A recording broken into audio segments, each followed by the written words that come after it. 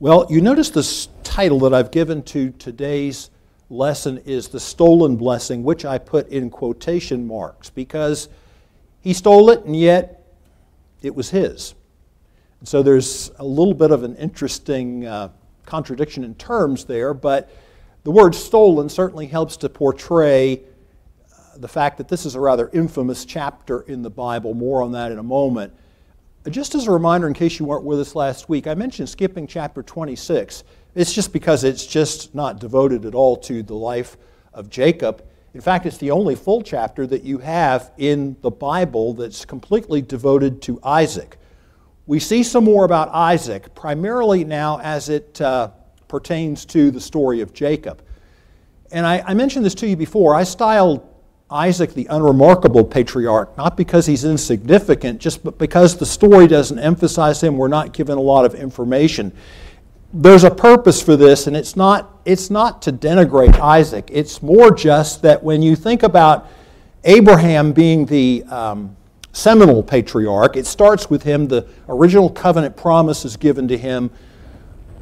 But Isaac is the one who is the father of Jacob, and Jacob is the father, as I pointed out last week, of the 12 patriarchs. So the story needs to concentrate on both Abraham and Jacob, but primarily Jacob, because this is what God is doing. God is developing this promise. God is moving forward the program of redemption, and it's primarily taking place through Isaac's son, not so much Isaac. So I don't know that I would want to call him a placeholder. It is really interesting to look at some of the stuff that we have on him. There's some positive stuff. There's some negative stuff. Unfortunately, what we see today is negative. So that brings me to this next comment. As chapters in the Bible go, I have to tell you, to me, this is a really sad chapter. It's sad when people for whom your expectations are high disappoint you. Therefore, it's always wise to remember that the best of men are men at best, and that anyone can disappoint you, and we all fail each other from time to time.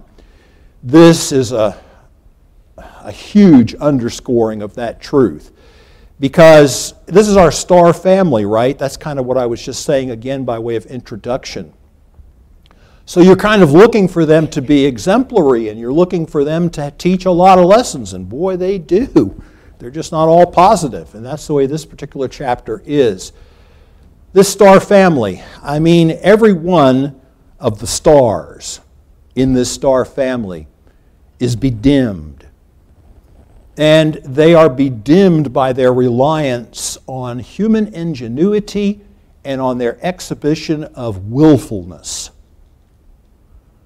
And I realize that I'm using fairly strong language to bring these points out to you, and I hope that that doesn't keep you from being willing to see yourself in this, because that's really the whole point. This is kind of convicting, really, when you realize some of these things are threads that we've seen before. We saw some deception on the part of Abraham and Isaac in his dealings with the Philistine chief about his wife. And the apple doesn't fall too far from the tree. So anyway, here's this. Talk about a lesson. I mean, if you want a broad-based lesson to take away from what we have today, I would say think about Galatians 6:7. Be not deceived. In other words, don't kid yourself in the vernacular. God is not mocked. Whatsoever a man soweth, that shall he also reap. Folks, I would hasten to point out to you that that is a natural law in the realm of agriculture. And it's a spiritual law. And the God who created those laws, you can't flaunt him. That's what that verse is saying. And I've mentioned this to you, I think, before. I realize that not everything maybe is endorsable, but I really like the quotation that is most widely attributed to Charles Stanley, who's the late Charles Stanley now, but he used to put it this way whenever he would be talking about this subject. He would say, you reap what you sow, more than you sow, later than you sow. That's a pretty good way of capturing not only what's true in agriculture, but what is true in our spiritual lives. You reap what you sow, more than you sow, later than you sow. And we are really going to see that in this lesson today. So let's talk about initial blame. We're good blame passers along, aren't we? That's also part of human nature. I mean, the minute God confronted Abraham, Adam, the minute God confronted Adam, what did he say? Well, the wife that you gave me. I mean, we are really good at passing the buck. I want to say this to you because I think this is an overarching spiritual principle. Every one of the key players in this, so Isaac, Rebekah, there's 4 of them, Jacob and Esau, every one of them exhibits what I told you already. Are you looking for somebody to kind of start with? I'll start here. Because there's an overarching spiritual principle, and that is that the man is the spiritual head of the home. That's his role. And so I think about it this way. I think about this a lot. You know, my wife and I are driving places, and if we come up to a stop sign or whatever, she's generally the passenger. She likes to help me by looking on the right. And there came a day when I realized, as helpful as that is, I don't have to crane my neck, and I don't have to see through that telephone pole or whatever else it is on my right that's blocking my vision. Ultimately, I'm responsible for the decision I make. So I usually try to look even if she doesn't know. And it has nothing to do with not trusting her. It has to do with ultimately I'm the person operating the car, and if something happens, it's going to hit on her side. That's one thing. Also, don't want to really deal with the patrolman about the matter. So, because it's going to be my responsibility. It's going to be my fault. Who's most to blame? Well, that's going to be Isaac, I think. Although, boy, the others are, they're vying for the lead. Well, here's some things to think about this to develop this idea. How do we get to this? Why would we say this about Isaac beyond just the fact that he's in this role and he's responsible to God as the head of his home? All right, here's a question. Does he know about the oath that was between his 2 sons about the birthright? I mean, the Bible doesn't tell us. But it's hard, although it certainly isn't impossible, as these stories tell us. It's kind of hard, when you're dwelling in tents, and they didn't just have one little pup tent, but if you've ever seen how that's set up, they're rather extensive. But it's kind of hard when you're living with people like that to hide something like this. And but back in chapter 25, verse 23 is what I'm referring to when God, so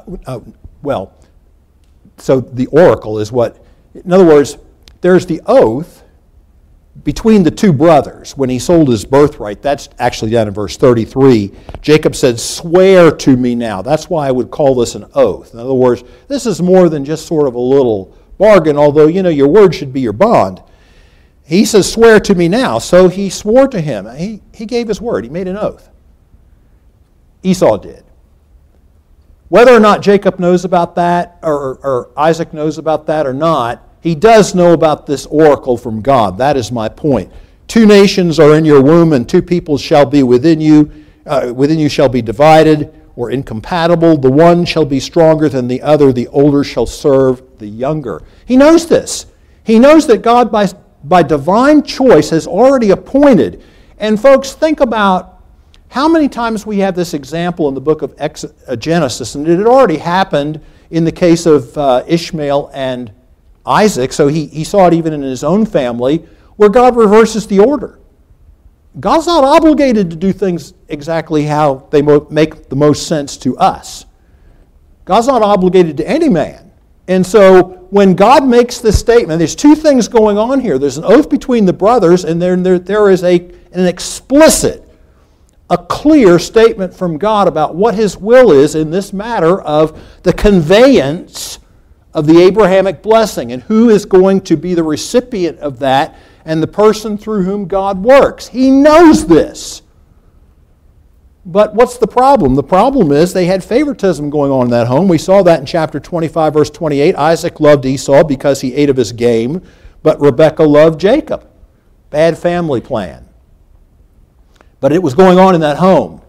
And so he is completely engaging in how he views things, even though he knows how God has said to view things.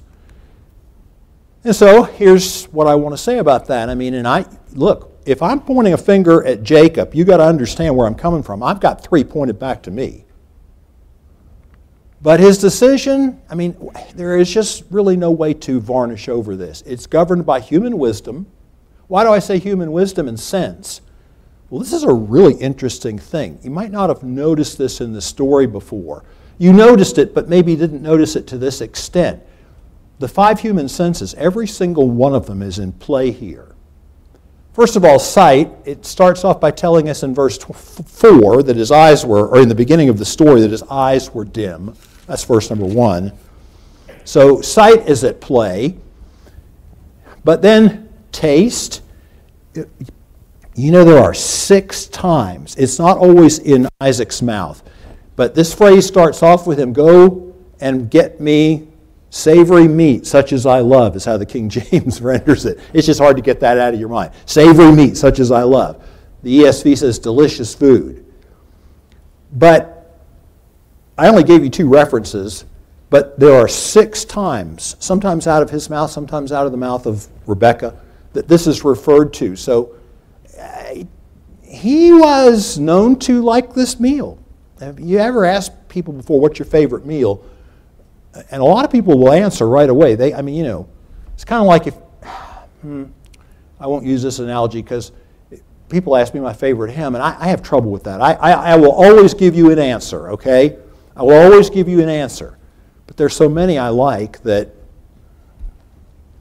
I won't say you can't make a mistake, but anyway, some people stumble when you ask them this question.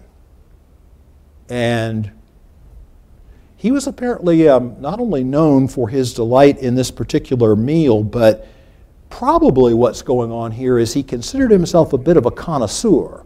I won't say of fine wine because that's not quite the illustration we need in here this morning. But there are folks who kind of consider themselves pretty good with their tastes. Maybe that's why 5 times that particular one is mentioned. Touch, of course, is mentioned because, first of all, Jacob brings it up. He says, this is not a good idea. He's hairy, I'm smooth. It's not going to be too hard to get this one figured out. And so we won't say anything more about that. Hearing is mentioned because when in verse 22, if you look at what he says there,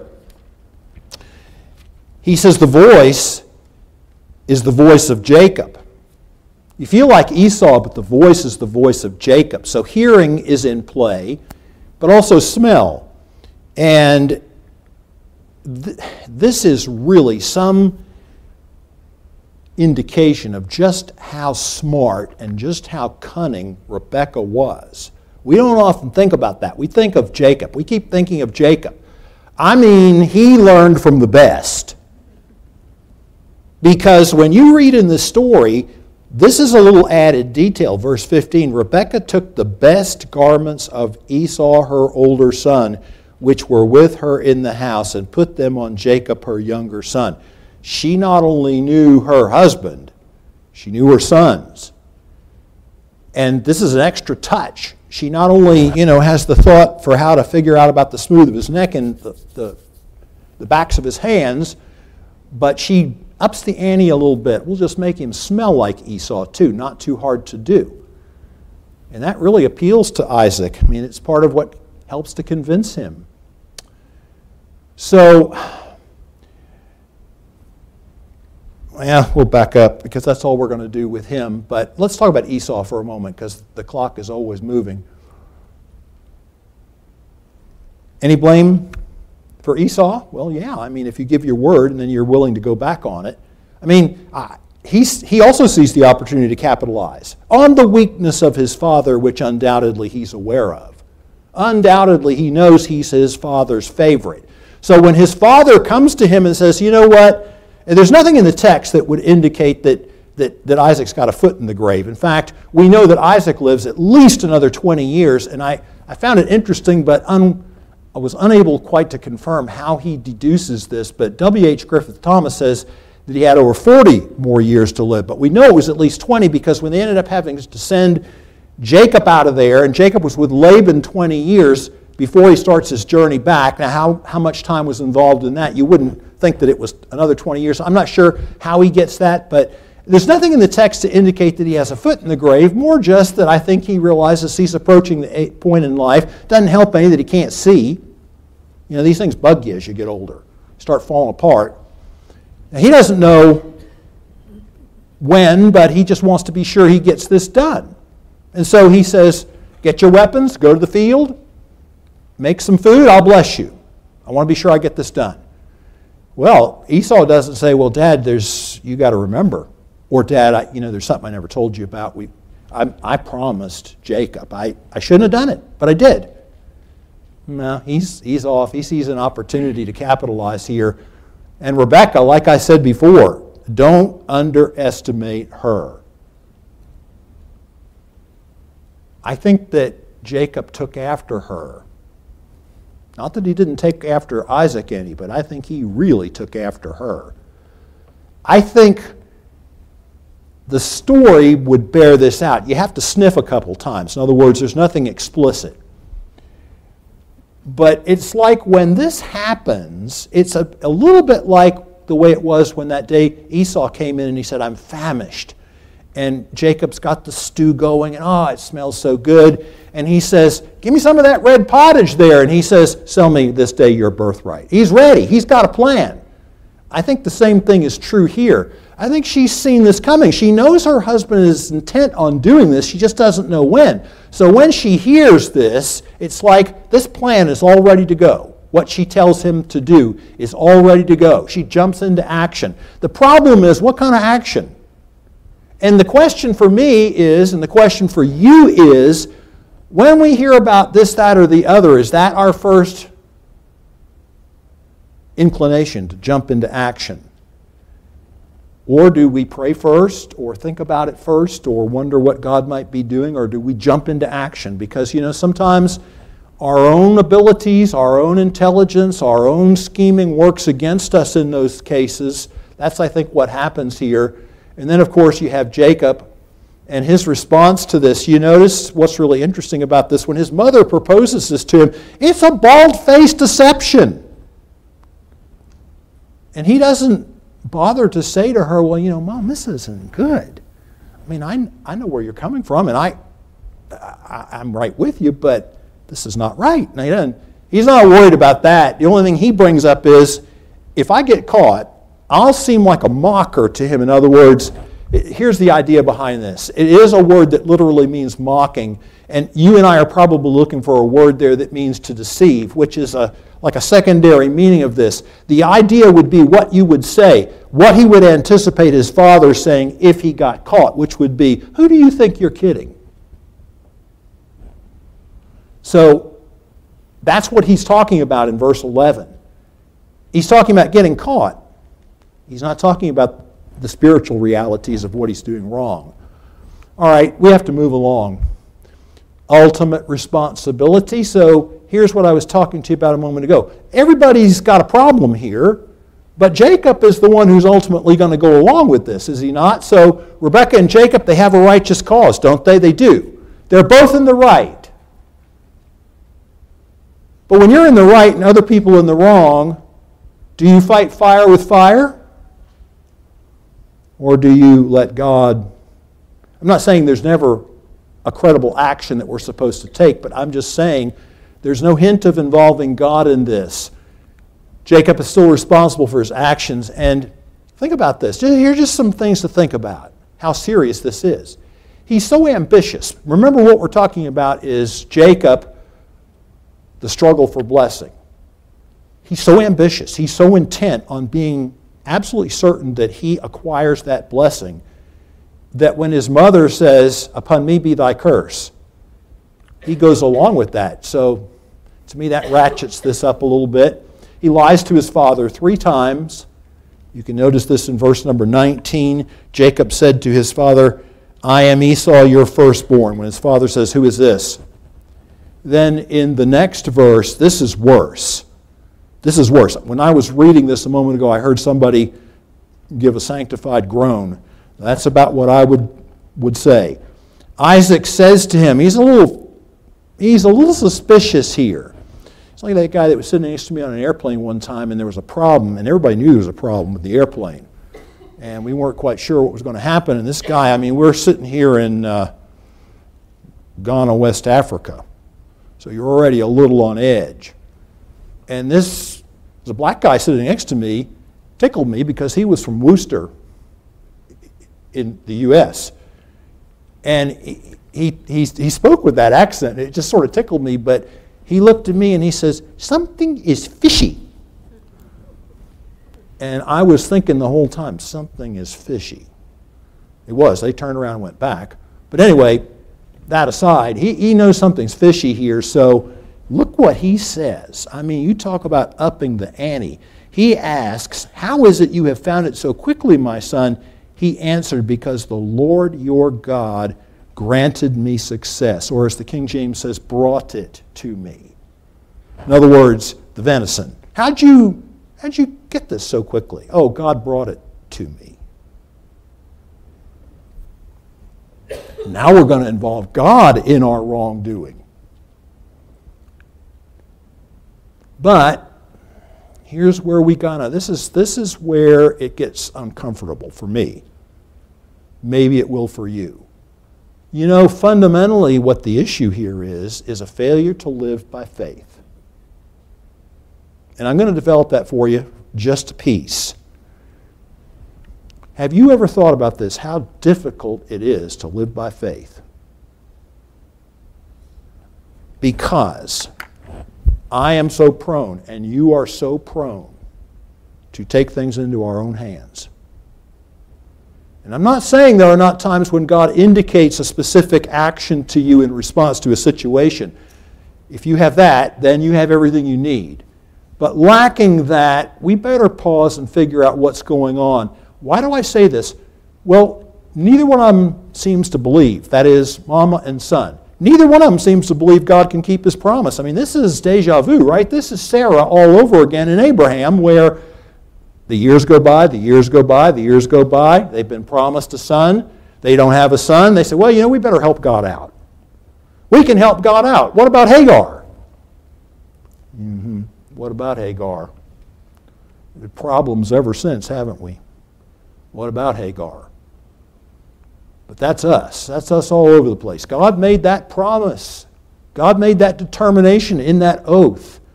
They don't seem to think God can bring that to pass, but not yet. Beloved, you and I are just as bad. Just as bad.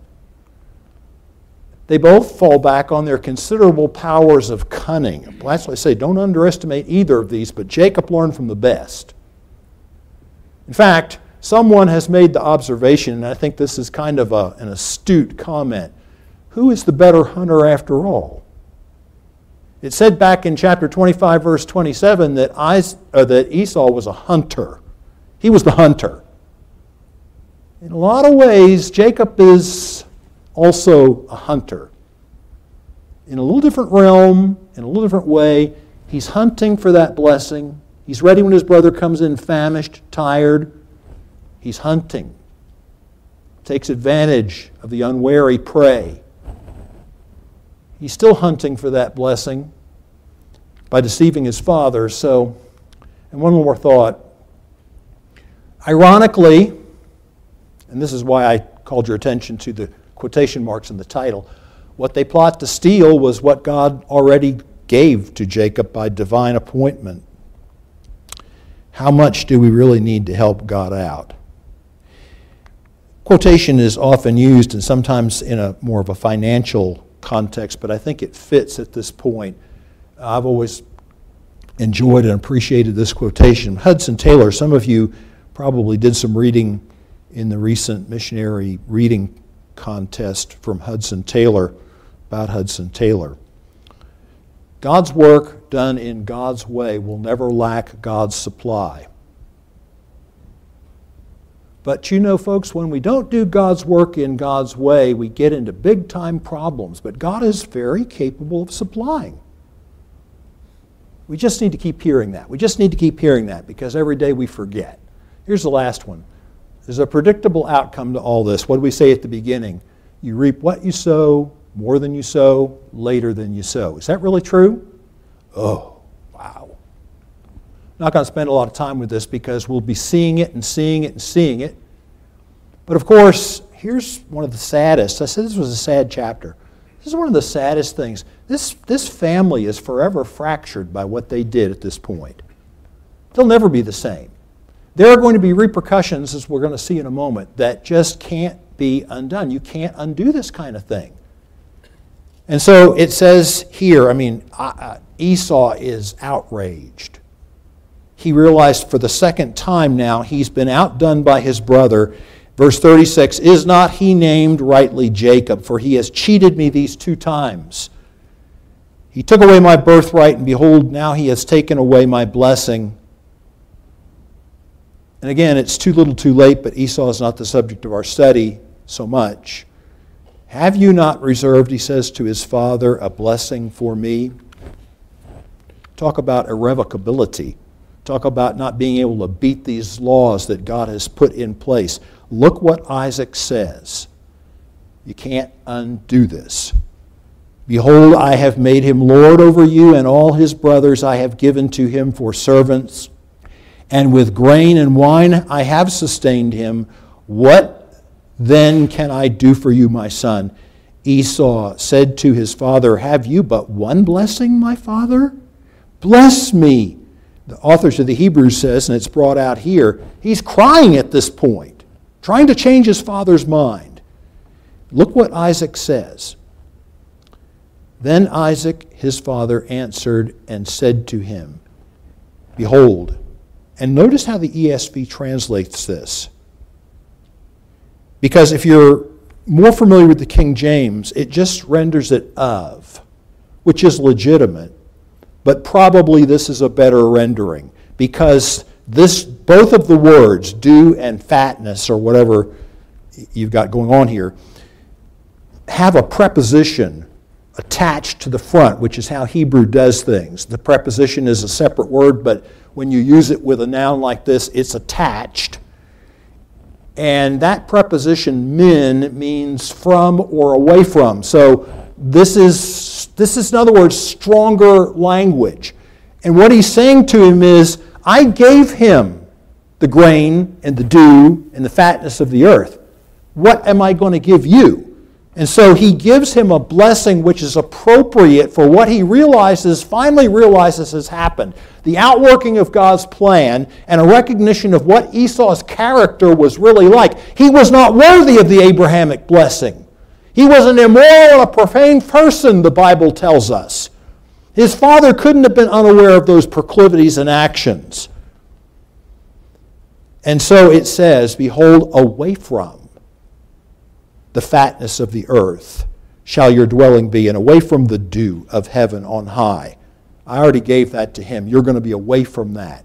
Well, where did he end up? Edom, which is what he's named for. And if you've ever traveled in Bible lands, yeah, wow. Don't complain about the heat and humidity here. I'm guilty as you are, okay? I'm not a heat and humidity person. But when you look at that territory we're talking about now, it's wild, it's inhospitable, it's dry, it's arid, it's infertile.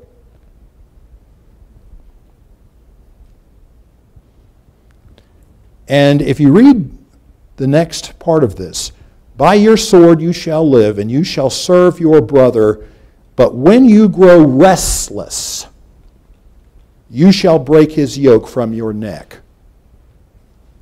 Well, there are 2 things going on here, and I think one of the most astute comments that I've ever read on this verse is given by Derek Kidner in his commentary on Genesis, where he says, his father, who finally realizes what's going on and conforms to it, gives to him a blessing which is totally suitable for his character. He is free to go and to live a lifestyle that is both unblessed and undisciplined. And that's the type of person Esau was. But he wasn't real happy about this, as you gather. So Rebekah swings into action again. I mean, she's never too far away from a plan. I just see us. I'm not making fun of her. She says, if you look at that verse 44, well, here's the plan. She says, look at how smart this is. Okay, I'll use the word cunning again. How does she accomplish delivering Jacob from Esau's wrath? Well, she knows how. All she has to do is go to her husband and suggest, he married those 2 Hittite girls, and they are a royal pain. Well, she didn't have to convince Isaac about that. We better send him over there kind of like Abraham did to get you a wife. We better send him over there and to my brother Laban's house. Smart plan, right? But you're never going to outsmart God. You're never going to outsmart God. I don't care how smart you are. Look at what she says in verse number 44. She says, and stay with him, that is her brother, a while until your brother's fury turns away. Good luck with that.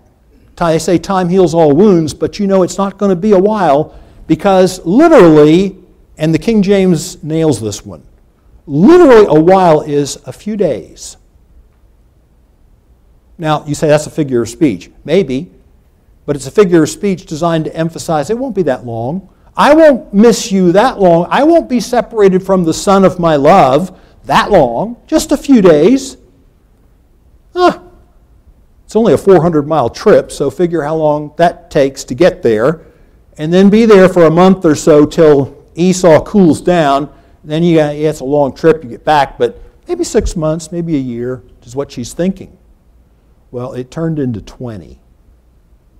You know this and I know that, because you can't beat God. Not only that, and I think this statement is sustained. I don't think you can disprove this statement. I didn't originate it, but I think you can sustain it. I don't think she ever saw him alive again. I think she died.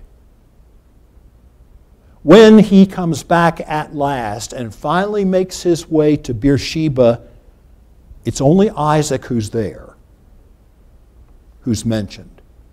I don't think she ever saw him alive again.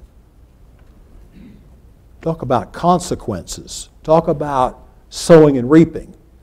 So here's what I want to say in conclusion. So there is not a person in this room this morning, awake or asleep, who doesn't want God's blessing. We want it in our homes.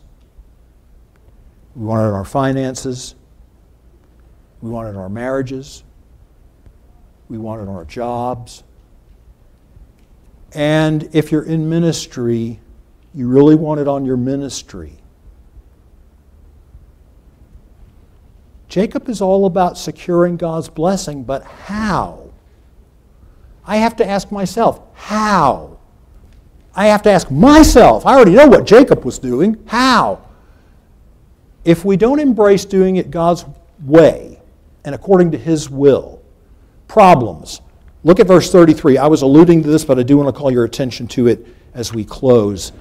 As I say, Isaac realized the jig was up. Then Isaac trembled very violently. So we didn't read these verses. I apologize. And said, who was it then that hunted game and brought it to me, and I ate it all before you came, and I have blessed him? And before he gives Esau a chance to answer, look what he says. Yes, and he shall be blessed. Can't beat God. You can't outsmart God. You have to give Isaac credit for this. He's been wrong, but he understands this at this point, and that is his statement in which he expresses, I submit, I surrender. Better to get there sooner is all I can say, before this kind of problem is unleashed in your family or in your ministry or in your job. Otherwise, to come back to another biblical allusion, we'll be like them in that we sow the wind and reap the whirlwind. You know, that's Hosea 8:7. For they sowed the wind and they reaped the whirlwind. What is this that we said at the beginning? You reap what you sow, more than you sow, later than you sow. The wind and the whirlwind is more. Folks, we got to be really careful how we set these consequences in motion, because here's the point. You can choose your sin. You've heard this before. You can choose your sin, but you cannot choose the consequences. Some of them are predictable, and some of them are totally unforeseen, as they were in the case of this particular family. One more item of housekeeping before we pray. Else we shall as they SOW. If you have your outline, not SO.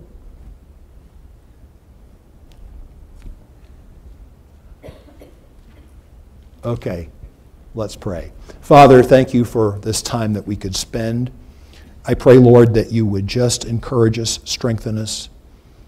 Lord, we stand so guilty, so often for doing this. So often we fail to wait on you when we know that the psalmist tells us, wait on the Lord and be of good courage, and he shall strengthen thine heart. Wait, I say, on the Lord. Isaiah reminds us, but they that wait upon the Lord shall renew their strength. Give us renewed determination to do your work according to your will and in your way. In Jesus' name, amen.